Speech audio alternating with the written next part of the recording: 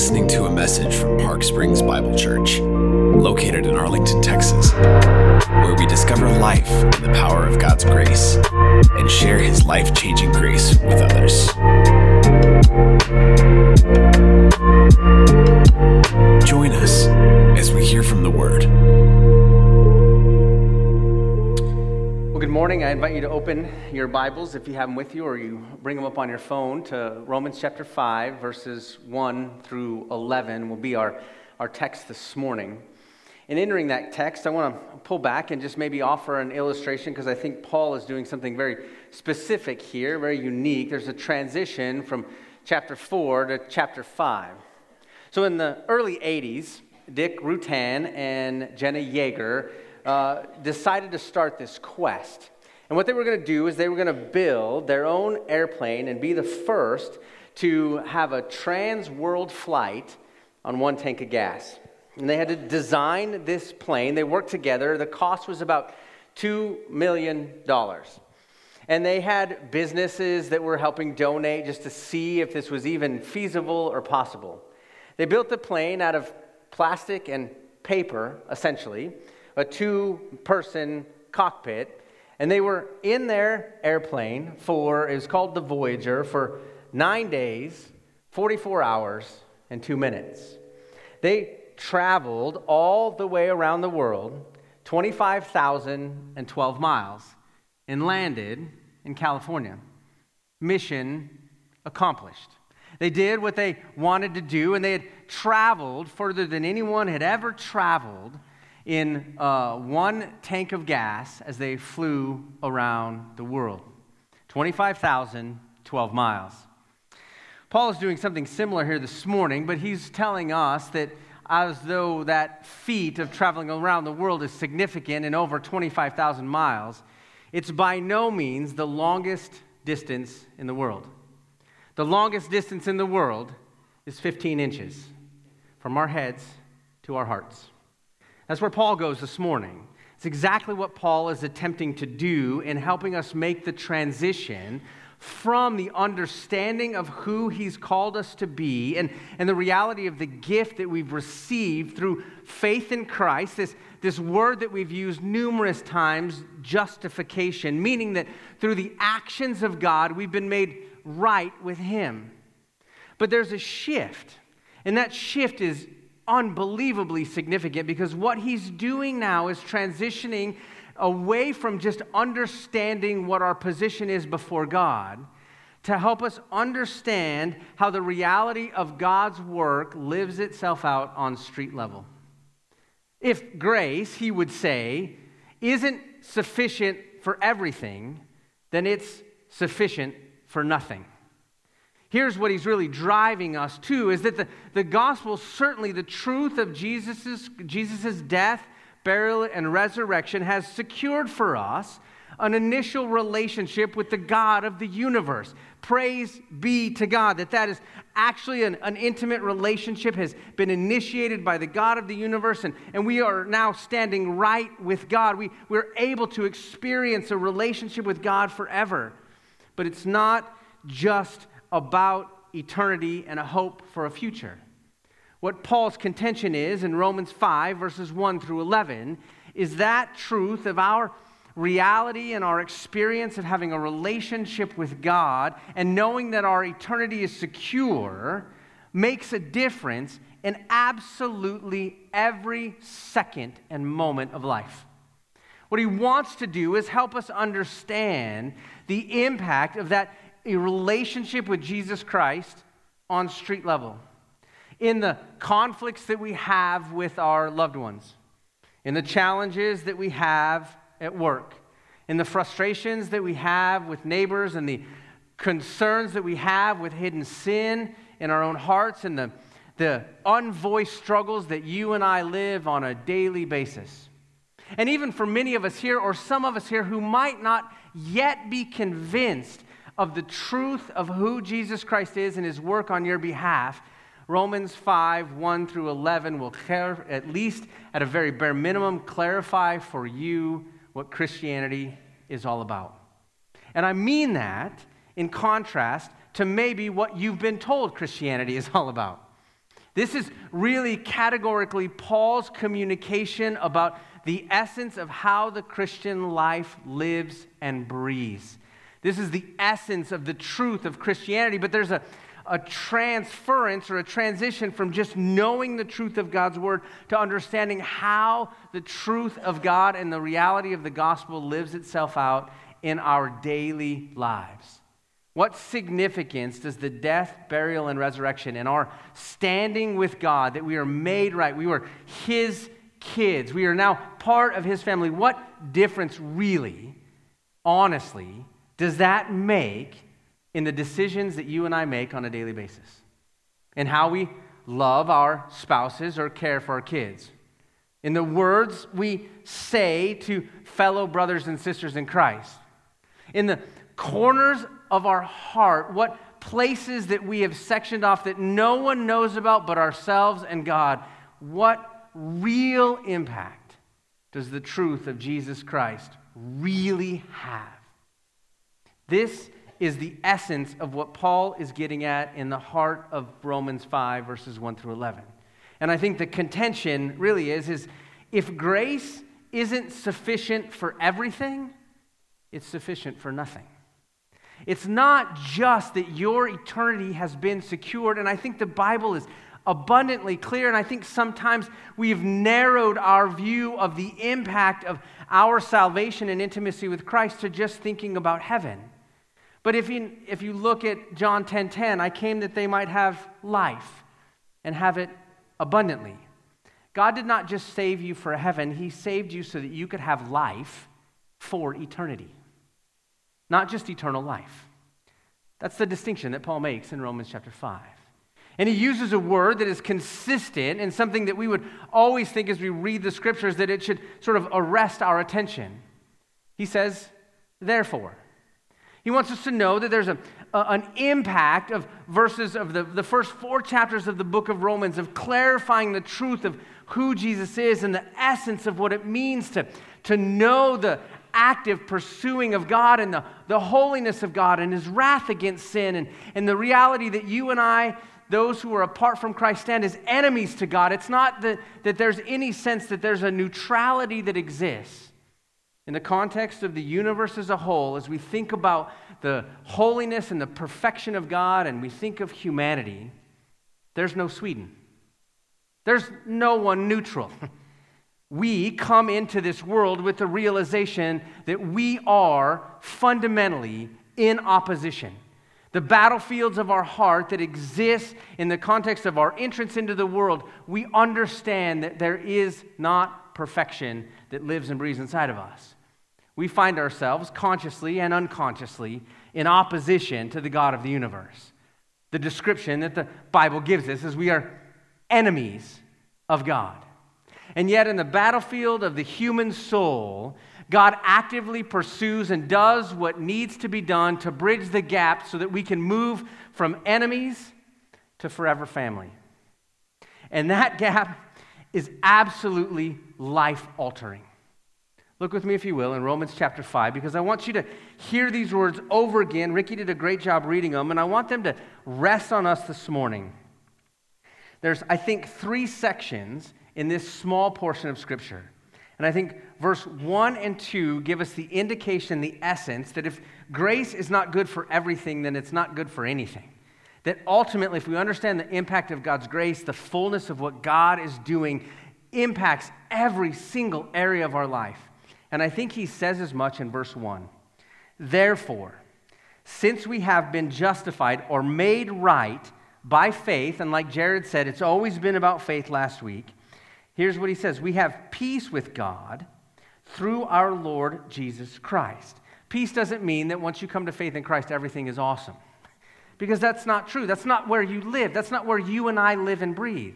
What he's saying is that the gap in the battlefield of the human soul has been bridged by the death, burial, and resurrection of Jesus Christ, that Christ himself has come down as the God-man, entered into this world, lived, breathed, died, and suffered on our behalf so that the sin that we have done, that he did not do, he took upon himself. And in so doing, gave us the ability through faith to experience an intimate, eternal relationship with God. That now the reality of the fact that we were once enemies, we have been brought near. This is verse 2. Through him, we have also obtained access by faith into the grace in which we stand. We rejoice in the hope of the glory of God. So here's the significance. He's not only saying that grace is sufficient for salvation, he's saying that grace is also sufficient for life. He tells us now that not only also have we been given grace so that we could deal with the enmity and the fact that we were enemies of the God of the universe, but that now that we've been justified, we've been made right with God. We have a grace in which we can stand. He's talking about life. He's talking about where you live at this moment. He's locating the gospel in your experience right now. And you can choose whatever experience you want, but I know if you are anything like me, there are things inside of your mind and areas of your heart that you know have produced challenges, doubts, insecurities, fears, and anxiety. There's something inside of your life and mine where we would say, this just isn't working. Things are not coming together like I thought they would. I expected that as I prayed the prayers that I've prayed, and in the stillness of my own heart, I've asked God, can you please move in some way, in something to happen where I can see the fullness of your work, something tangible that I can hold on to. And we felt like God has been silent. Paul tells us here is he's already answered that prayer. You want something to hold on to? Hold on to Christ. Hold on to grace. The reality of the sufficiency and the intimacy of Jesus Christ and the knowledge that he has now given us access. So he tells us, entrance, ability. Hebrews even tells us that we can approach the throne of grace with what? Boldness. To receive what? Mercy and help. When? In our time of need. That's where we live and breathe. Like in all of those utterly discouraging, dismantling moments of our life, the invitation is laid out to us. If you have placed your faith in Jesus Christ, you have access. And that access is to the very place that you desperately need. What? Grace, mercy, help in your time of need. So what is he telling us? Need, understood biblically, draws us to Jesus, draws us to intimacy with God. Need, understood unbiblically, draws us away from God. Makes us feel discouraged that God isn't acting on our behalf. Why? Because our version of our life is different than God's. It happens all the time. We think that there are things that should happen, and God is using Paul to the church at Rome to compete against this idea that any aspect of your relationship with God that has a transactional piece to it is not the truth of the Scriptures. When I mean transaction, you know what I mean, right? You do this, you get this. You buy this, you get this in return. You behave well enough, you get these things in return. And what happens is when we do the right things, and what happens when the right things don't end up happening? We grow discouraged in our relationship with God. Verses 1 and 2 of Romans 5, I think, is this shift. And here's what happens. The first 4 chapters of the book of Romans is all about faith. 33 times, Paul uses that word. Why? Because like Jared said, it's always been about faith. And what does it mean? Faith, confidence, a level of trust in that what God says is actually an accurate assessment of the way things operate. How things work, the way the world has been designed, the functional reality of God's holiness and our imperfections, all of the diagnosis of the human condition is accurate, true, and real. And we place our faith, our confidence in knowing that that's exactly what God has said. 24 times in Romans 5 through Romans 8, Paul uses the term life. Faith only shows up twice. So here's the shift. This is faith living itself out on street level. This is where you and I live and breathe.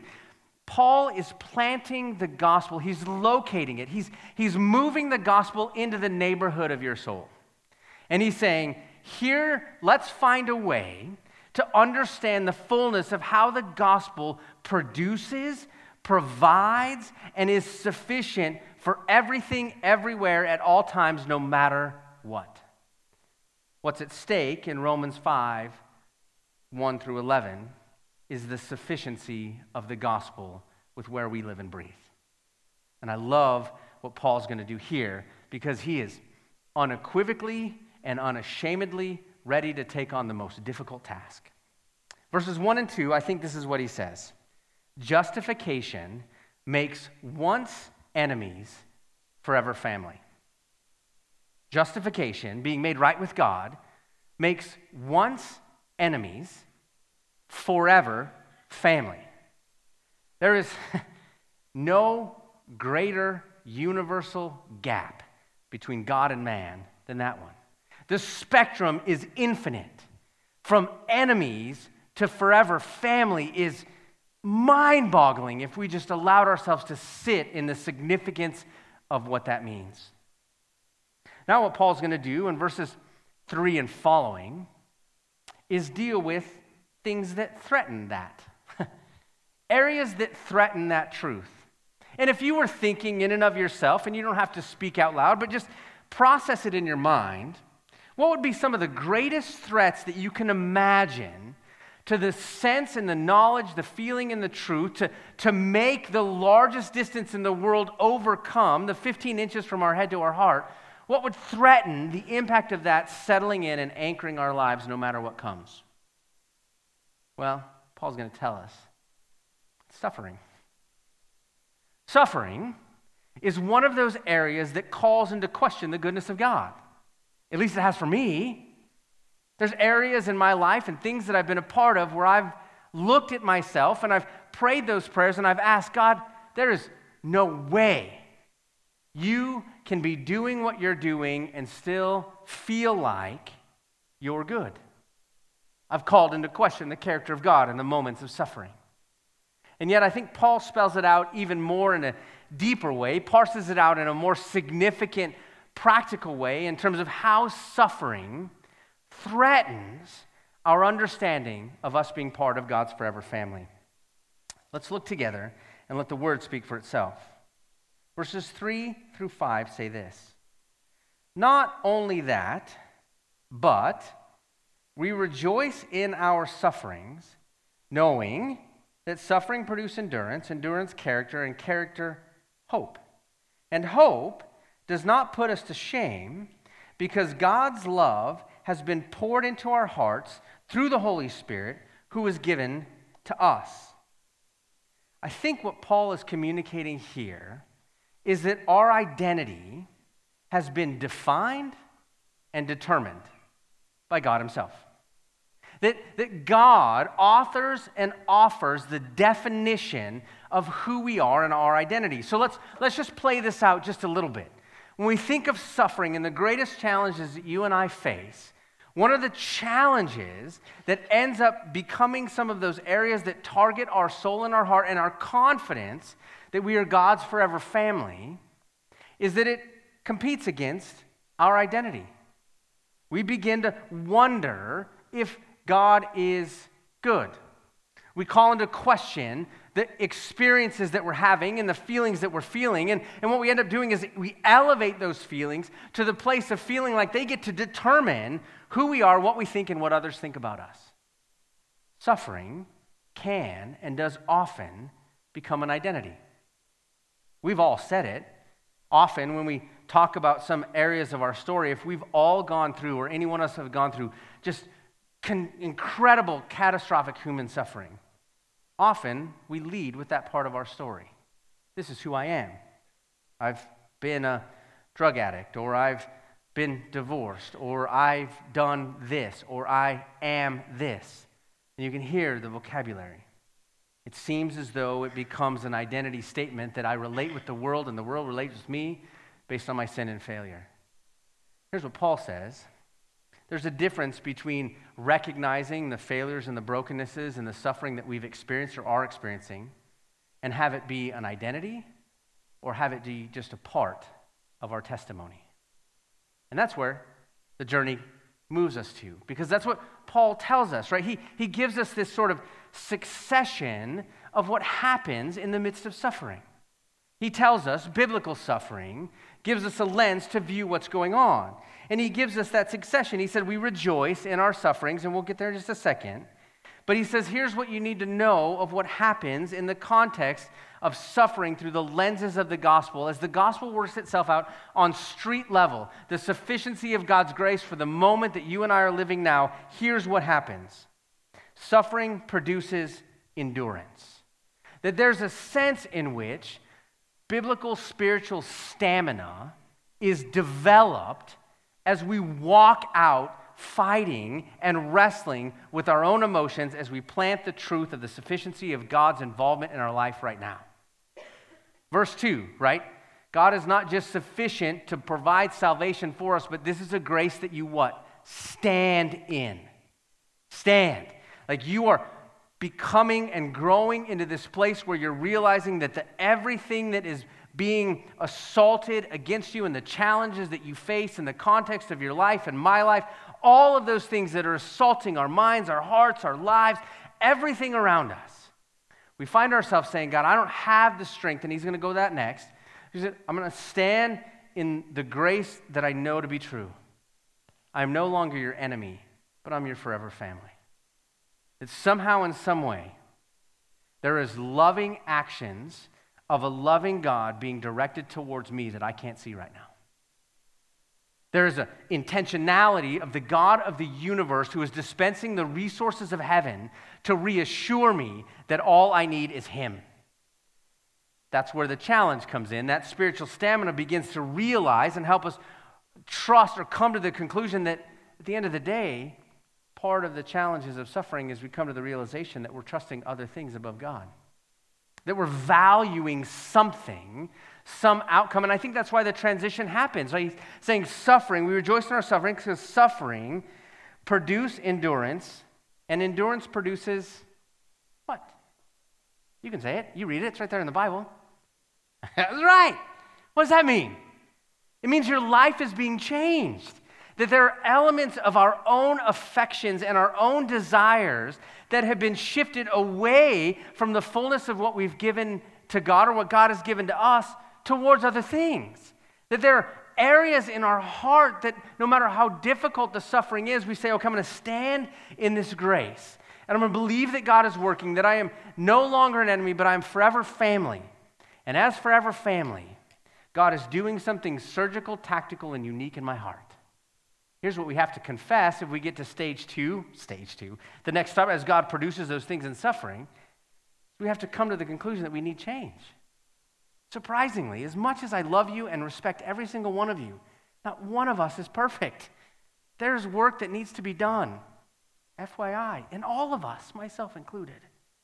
But if suffering produces spiritual stamina, endurance, and endurance as you stand and convinced that longest distance, that 15 inches from head to the heart becomes something where God is reassuring and reinforcing his presence in your life, and our appetites for him are growing at the expense of other things, and we're longing for more of him, and we're trusting, and we're seeing there's this grace in which we stand. There's aspects of our character that begin to change. And character produces really awesome people. If only, right? That's not what it says. It's like Paul does this unique thing in this section of Romans as he's speaking to the Roman church, and there's conflict within the church. They all have their own challenges they're navigating. There's tons of uncertainty. They're convinced that God has made them right through faith in Jesus Christ, and that he has grace enough for every moment and every time. And he's saying, suffering produces endurance, endurance produces character, and character produces hope. Why? Like, how is that even the reality of the outcome of suffering? I think Paul is going to give us an indication of that, but I think what Paul is communicating is that the reason that there's hope is because our identity is so secure in the reality of who we are as God's forever family, and that God's grace is sufficient for everything before us, that our hope begins to grow in its expectation that there's no limit to the amazing work that God can do not only this side of eternity, but in eternity. There's something more that we have yet to see. And as we stand, and hopefully everyone that was here last week did the homework that Jared had laid out before you to just wrestle with the truth of these things, but here's what ends up being produced. You become hopeful that the sufficiency of the gospel is enough for you right now. Where you live and breathe, where you sit, where you work, where you sleep, where you wake, the schools that you go to, the challenges that you face, the uncertainty of life, the doctor's appointments, doctor's offices, and waiting rooms. Hope is a result because we believe that even in the worst moments of life, not only is God bigger, but he's sufficient in those moments. That he's not just he doesn't have to be invited in. He's already there. Suffering reminds us of our hope. Suffering reminds us that we have a need and a power that is outside of us at work in and through us. And I love what Hebrews tells us. He gives us this description of angels, and he tells us angels are what? Ministering spirits sent to those who have inherited salvation. The image that I get as I think about that is that God, on behalf of his glory and his family, is dispensing the resources of heaven on his behalf and yours. That somehow there's this marriage between your suffering and the glory of God that is producing endurance, character, and hope in the most amazing of ways. And at the end of the day, what do we get to? We get to say there's no way that what happened could have happened outside of the amazing work of God. I don't have the strength to pull it off. I couldn't figure it out. I couldn't think my way out of the box. But that's okay, because I know that I have God doing a work inside of me in such a way that the suffering that I experience now is not my identity. It's something that God is doing and producing in and through me for his glory and for the development of my hope. I think that that's one of the greatest things that's assaulted in the life that we live and the suffering we face. Hope is the first casualty of suffering. Is it not? We want to have it. We fight for it. We try and give it to one another. But the longer the suffering goes on, the less hope we have that anything's going to change. And again, the goal is God is changing. He is doing something bigger than we can see in this moment. But he's producing it, and our desire is to trust his goodness and his character. So he's going to come back around. And here are two things that I think are important before I get there. When I talk about suffering, I think there's two realities that we have to face. The human reality and divine reality, or the God reality. Here's the human reality as we approach suffering. Suffering threatens to define us because insecurity plagues us. We wonder where we stand with God. As we suffer and we struggle even for a long term, we wonder how God feels about us. And here's the unique thing that happens as we suffer in the flesh and we challenge ourselves with the things that happen. When we've been wounded or hurt, or there are things that we're insecure about and struggle, we look for two things.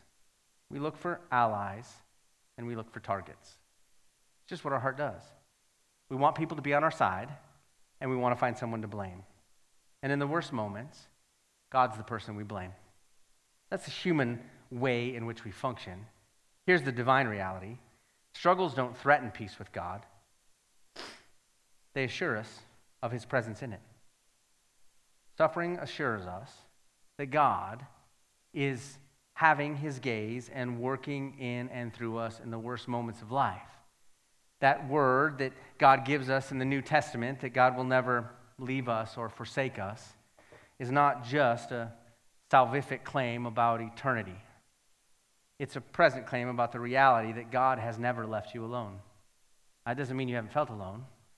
Doesn't mean you haven't been uncertain about God's presence. It doesn't mean that you haven't felt silence from God or wondering or doubted. You look through the book of Psalms and how frequently these writers have just poured out their heart to God and be like, where the heck are you?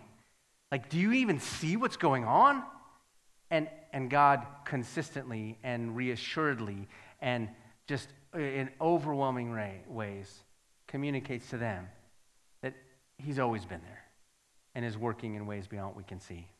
And so here's what happens as he finishes up verses 6 through 11. I think the third section gives us an indication of not only helping us understand a bigger picture of God, but the presence of God where we live and breathe right now.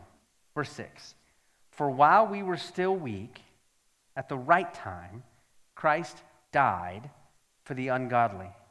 For one will scarcely die for a righteous person, though perhaps for a good person one might dare to die.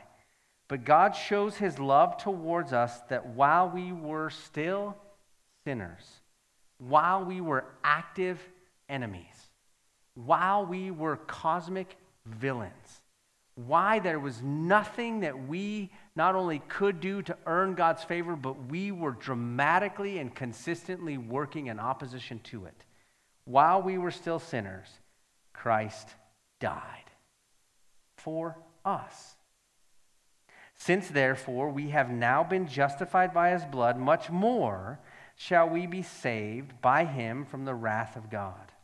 For if while we were enemies we were reconciled to God by the death of his Son, much more now that we are reconciled shall we be saved by his life. More than that, we also rejoice in God through our Lord Jesus Christ, through whom we have now received reconciliation. So I think Paul begins to capture this whole thing together and begin to communicate to us is that Christ is sufficient for every moment in life, that grace is where we stand.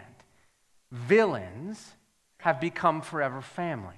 And so recognizing our understanding and having a scope of the brokenness of our own lives and the substance of our own heart, that we were active enemies against God, that our sin had put us in a place where we were choosing not just to do our own thing, but defy the holy presence of God, that we were actively apart from him. In the process of those things, at the right time, Paul says, Christ died for the ungodly.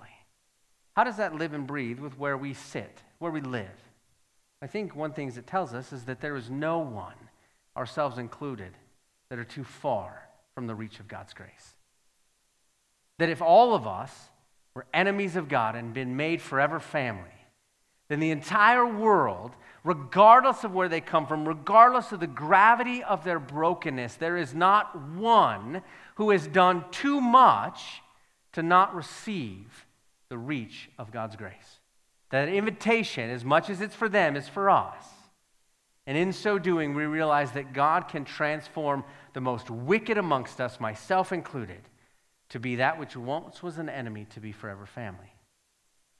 If grace isn't sufficient for all of it, it's sufficient for none of it. We don't come to faith in Jesus Christ for fire insurance. I just don't want to go to hell. God wants our hearts. And that transition of realizing that God is drawing us into an intimate, real, vibrant relationship with him, and that every moment of life, his grace is sufficient. And we are being changed.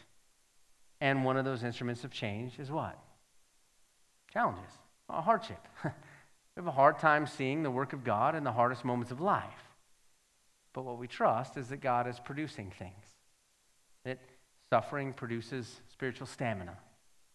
And spiritual stamina produces character. Character produces hope. And what happens with hope? It doesn't disappoint. Never. God will carry through his plans on behalf of his glory and for his people because he is that good. I'm going to finish with a quote from one of my favorite theologians, Iron Mike Tyson. Just kidding. He is a theologian. Everybody's a theologian. But here's what he says. In processing just life as a whole, Mike Tyson once said, "Not everyone who wants to fight you is your enemy, and not everyone who wants to help you is your friend." How much have we felt that in life? Disappointed with the actions of others, and he just gives a great scope of looking back on his life and realizing sometimes it's hard to tell. Except with the gospel. You never have to be uncertain in where you stand with God. You never have to doubt the rich love that God has for you and the work that he's doing on your behalf, saving the fact that you have faith and trust and the confidence of his character and what he's done in his work on the cross. You never have to wonder where you stand when you stand in grace. Let's pray. Father, you have described yourself as rich in mercy. You are the originator of the reality of what that is. You are merciful and gracious. You define those terms, that grace is Christ Jesus at work within us. It's not a feeling, it's a person. And so, Father, the power of the Holy Spirit, as Romans tells us, has been poured out inside of us. Would you continue to fan and to flame the appetite for you? Would you compete against those false narratives that somehow our circumstances define our identity? Would we find our hope and our identity in you alone? Lord, and I just ask even this morning, just at a very bare minimum, you would help reassure us and make that transition of those 15 inches from our head to our heart, that we never have to know or never have to question, we never have to doubt how you feel about your kids. For your glory and for our good, we ask these things in Jesus' name.